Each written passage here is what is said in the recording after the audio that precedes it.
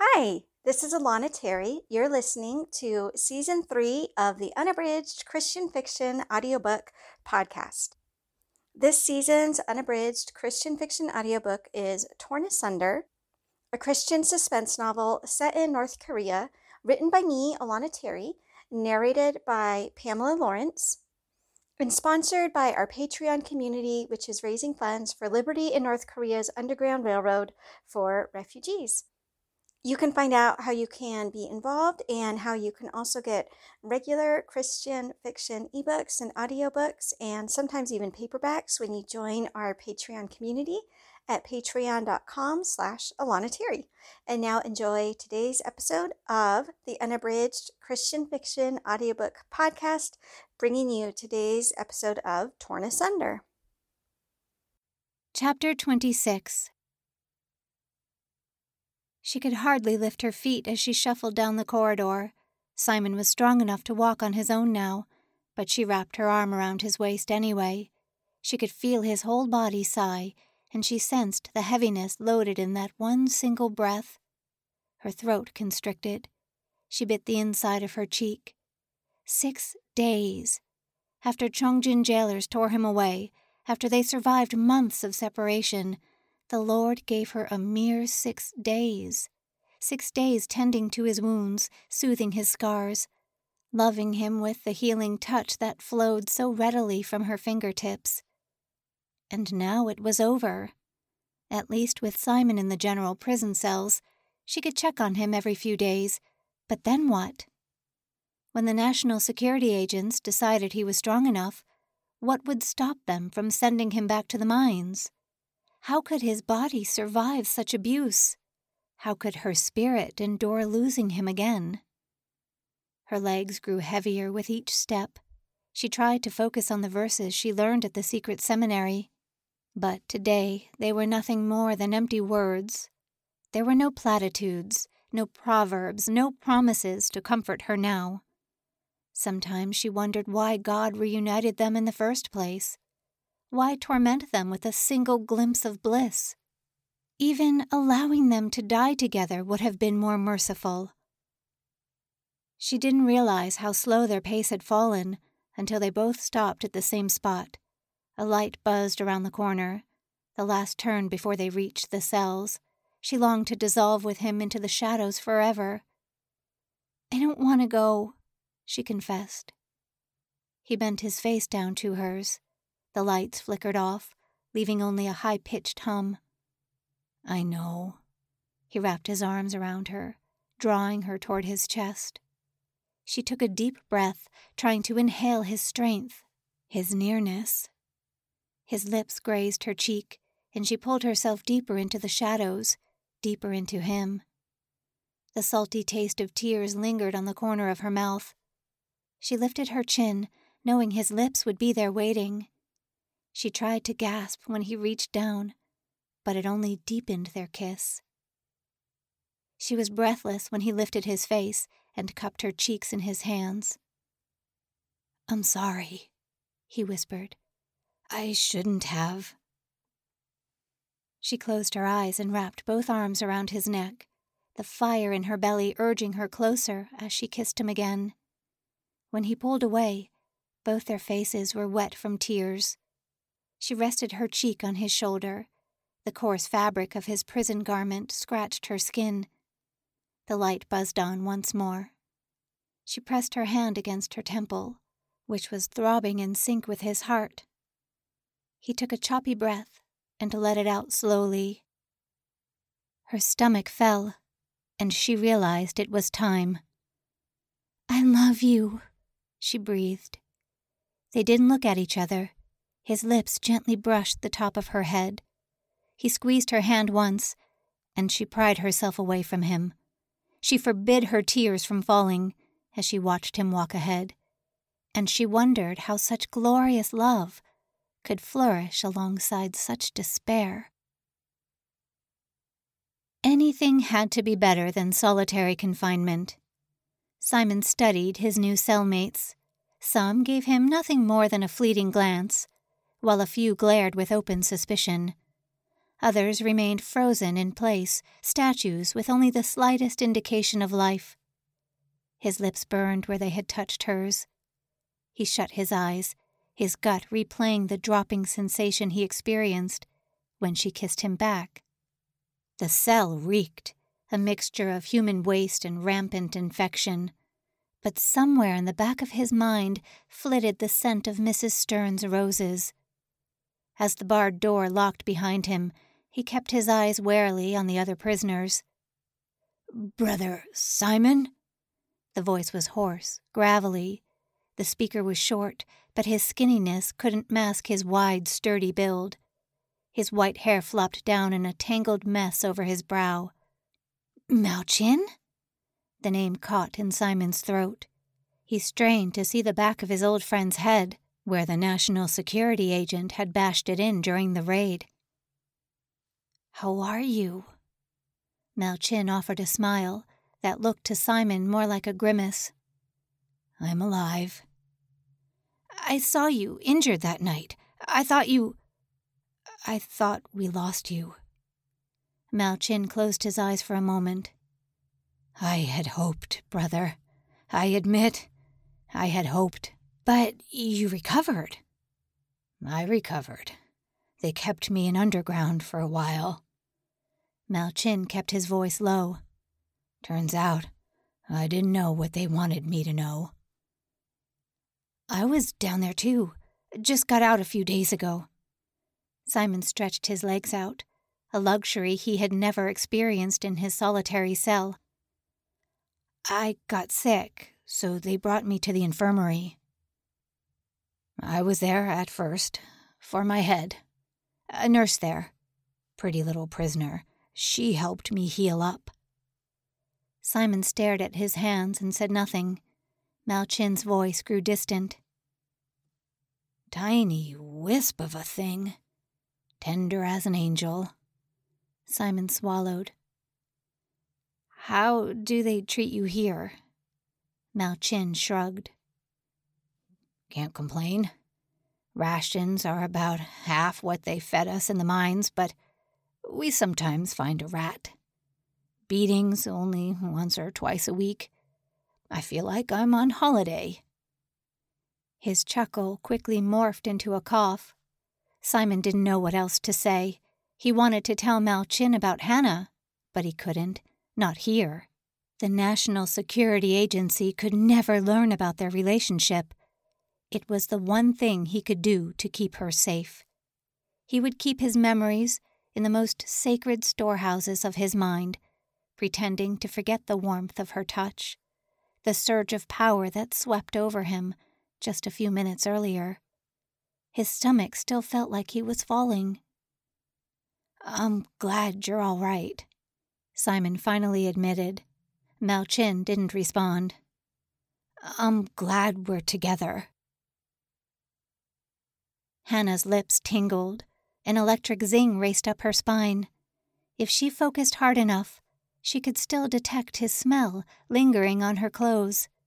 She knew soon the scent would vanish, and she would lose hours of sleep trying to recapture its essence.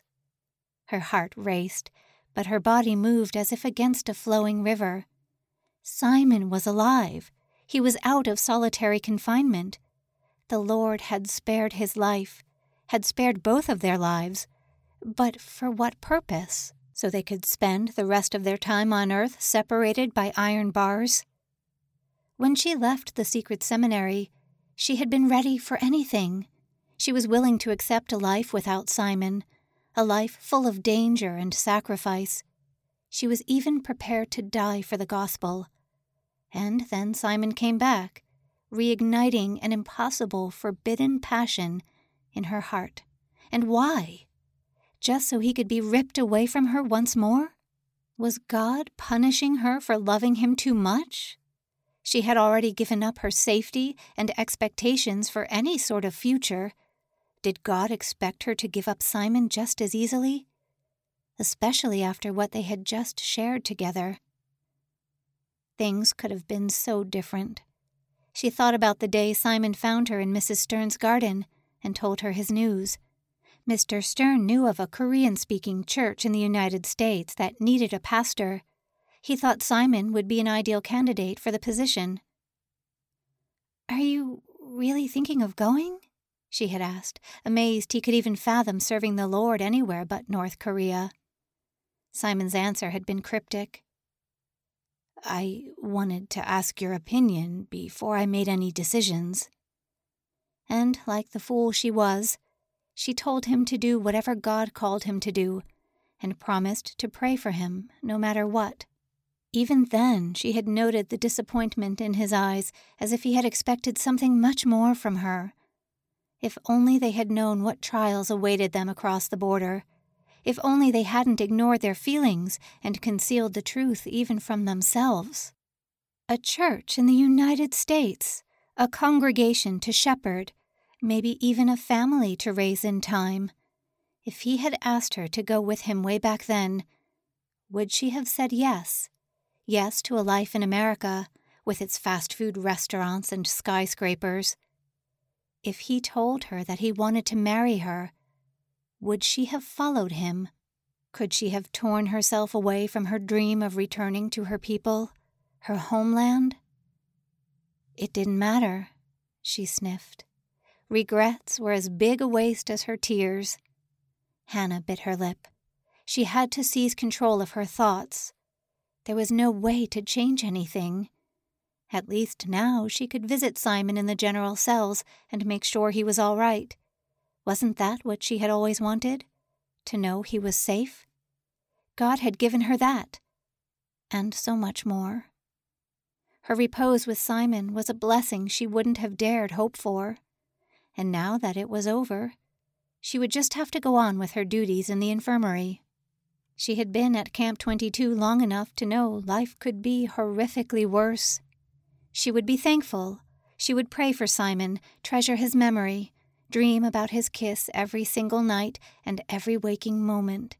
And she would remember he was a blessing she hadn't asked for and never did anything to deserve. She swept her eyes over the rows of beds. The patients who would need her care tonight. She had a meaningful calling here, which was more than most prisoners at Camp 22 could say.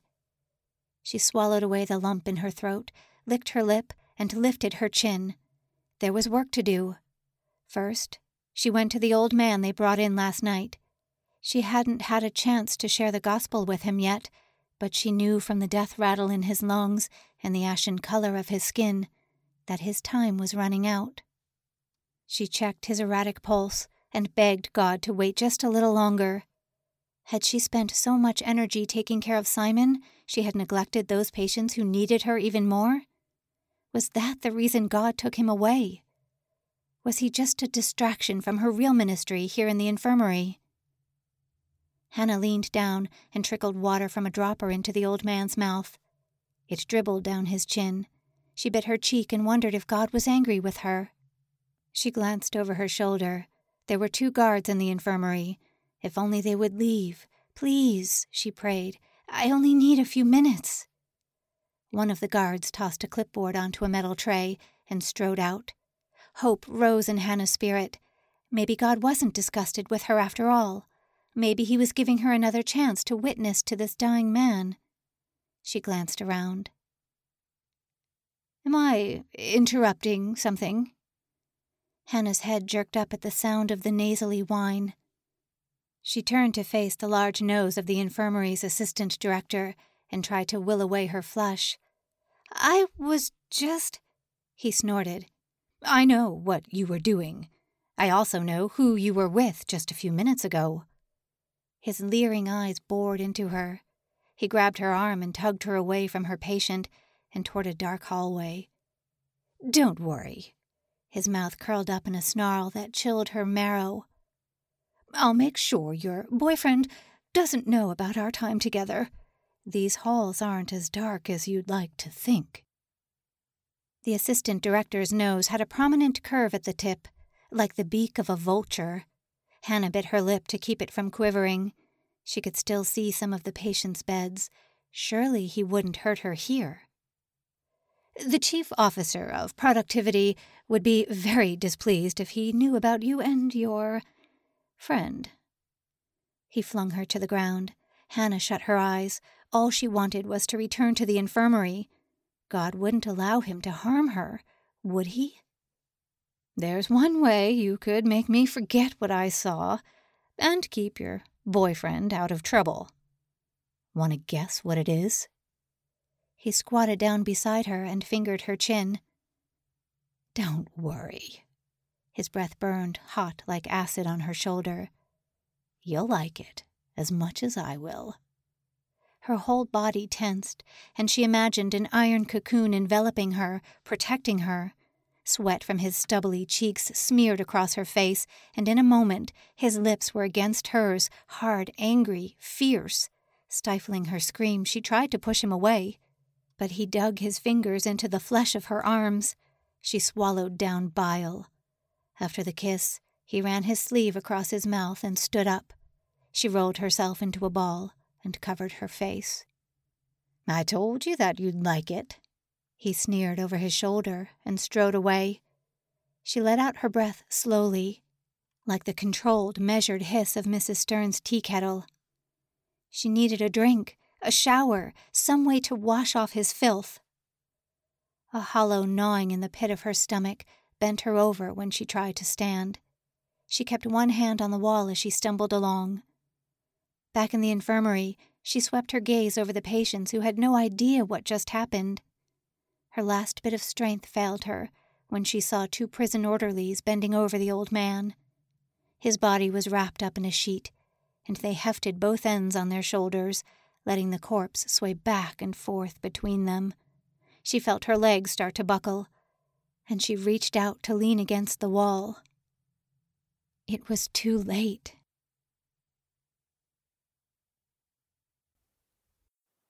You've been listening to the Unabridged Christian Fiction audiobook podcast. Today's episode is an installment of Torn Asunder, written by me, Alana Terry, and narrated by Pamela Lawrence. This season of the Unabridged audiobook podcast is sponsored by our Patreon community, where you can get regular Christian fiction audiobooks, ebooks, and even paperbacks, and all the funds that we raise go directly to Liberty in North Korea's Underground Railroad for refugees. You can find out more or get involved today at patreon.com/Alana Terry. Thanks again for listening to today's show. Please don't forget to subscribe, and we'll see you next time for the next installment of the Unabridged Christian Fiction audiobook podcast. Have a great day, and we'll talk to you soon.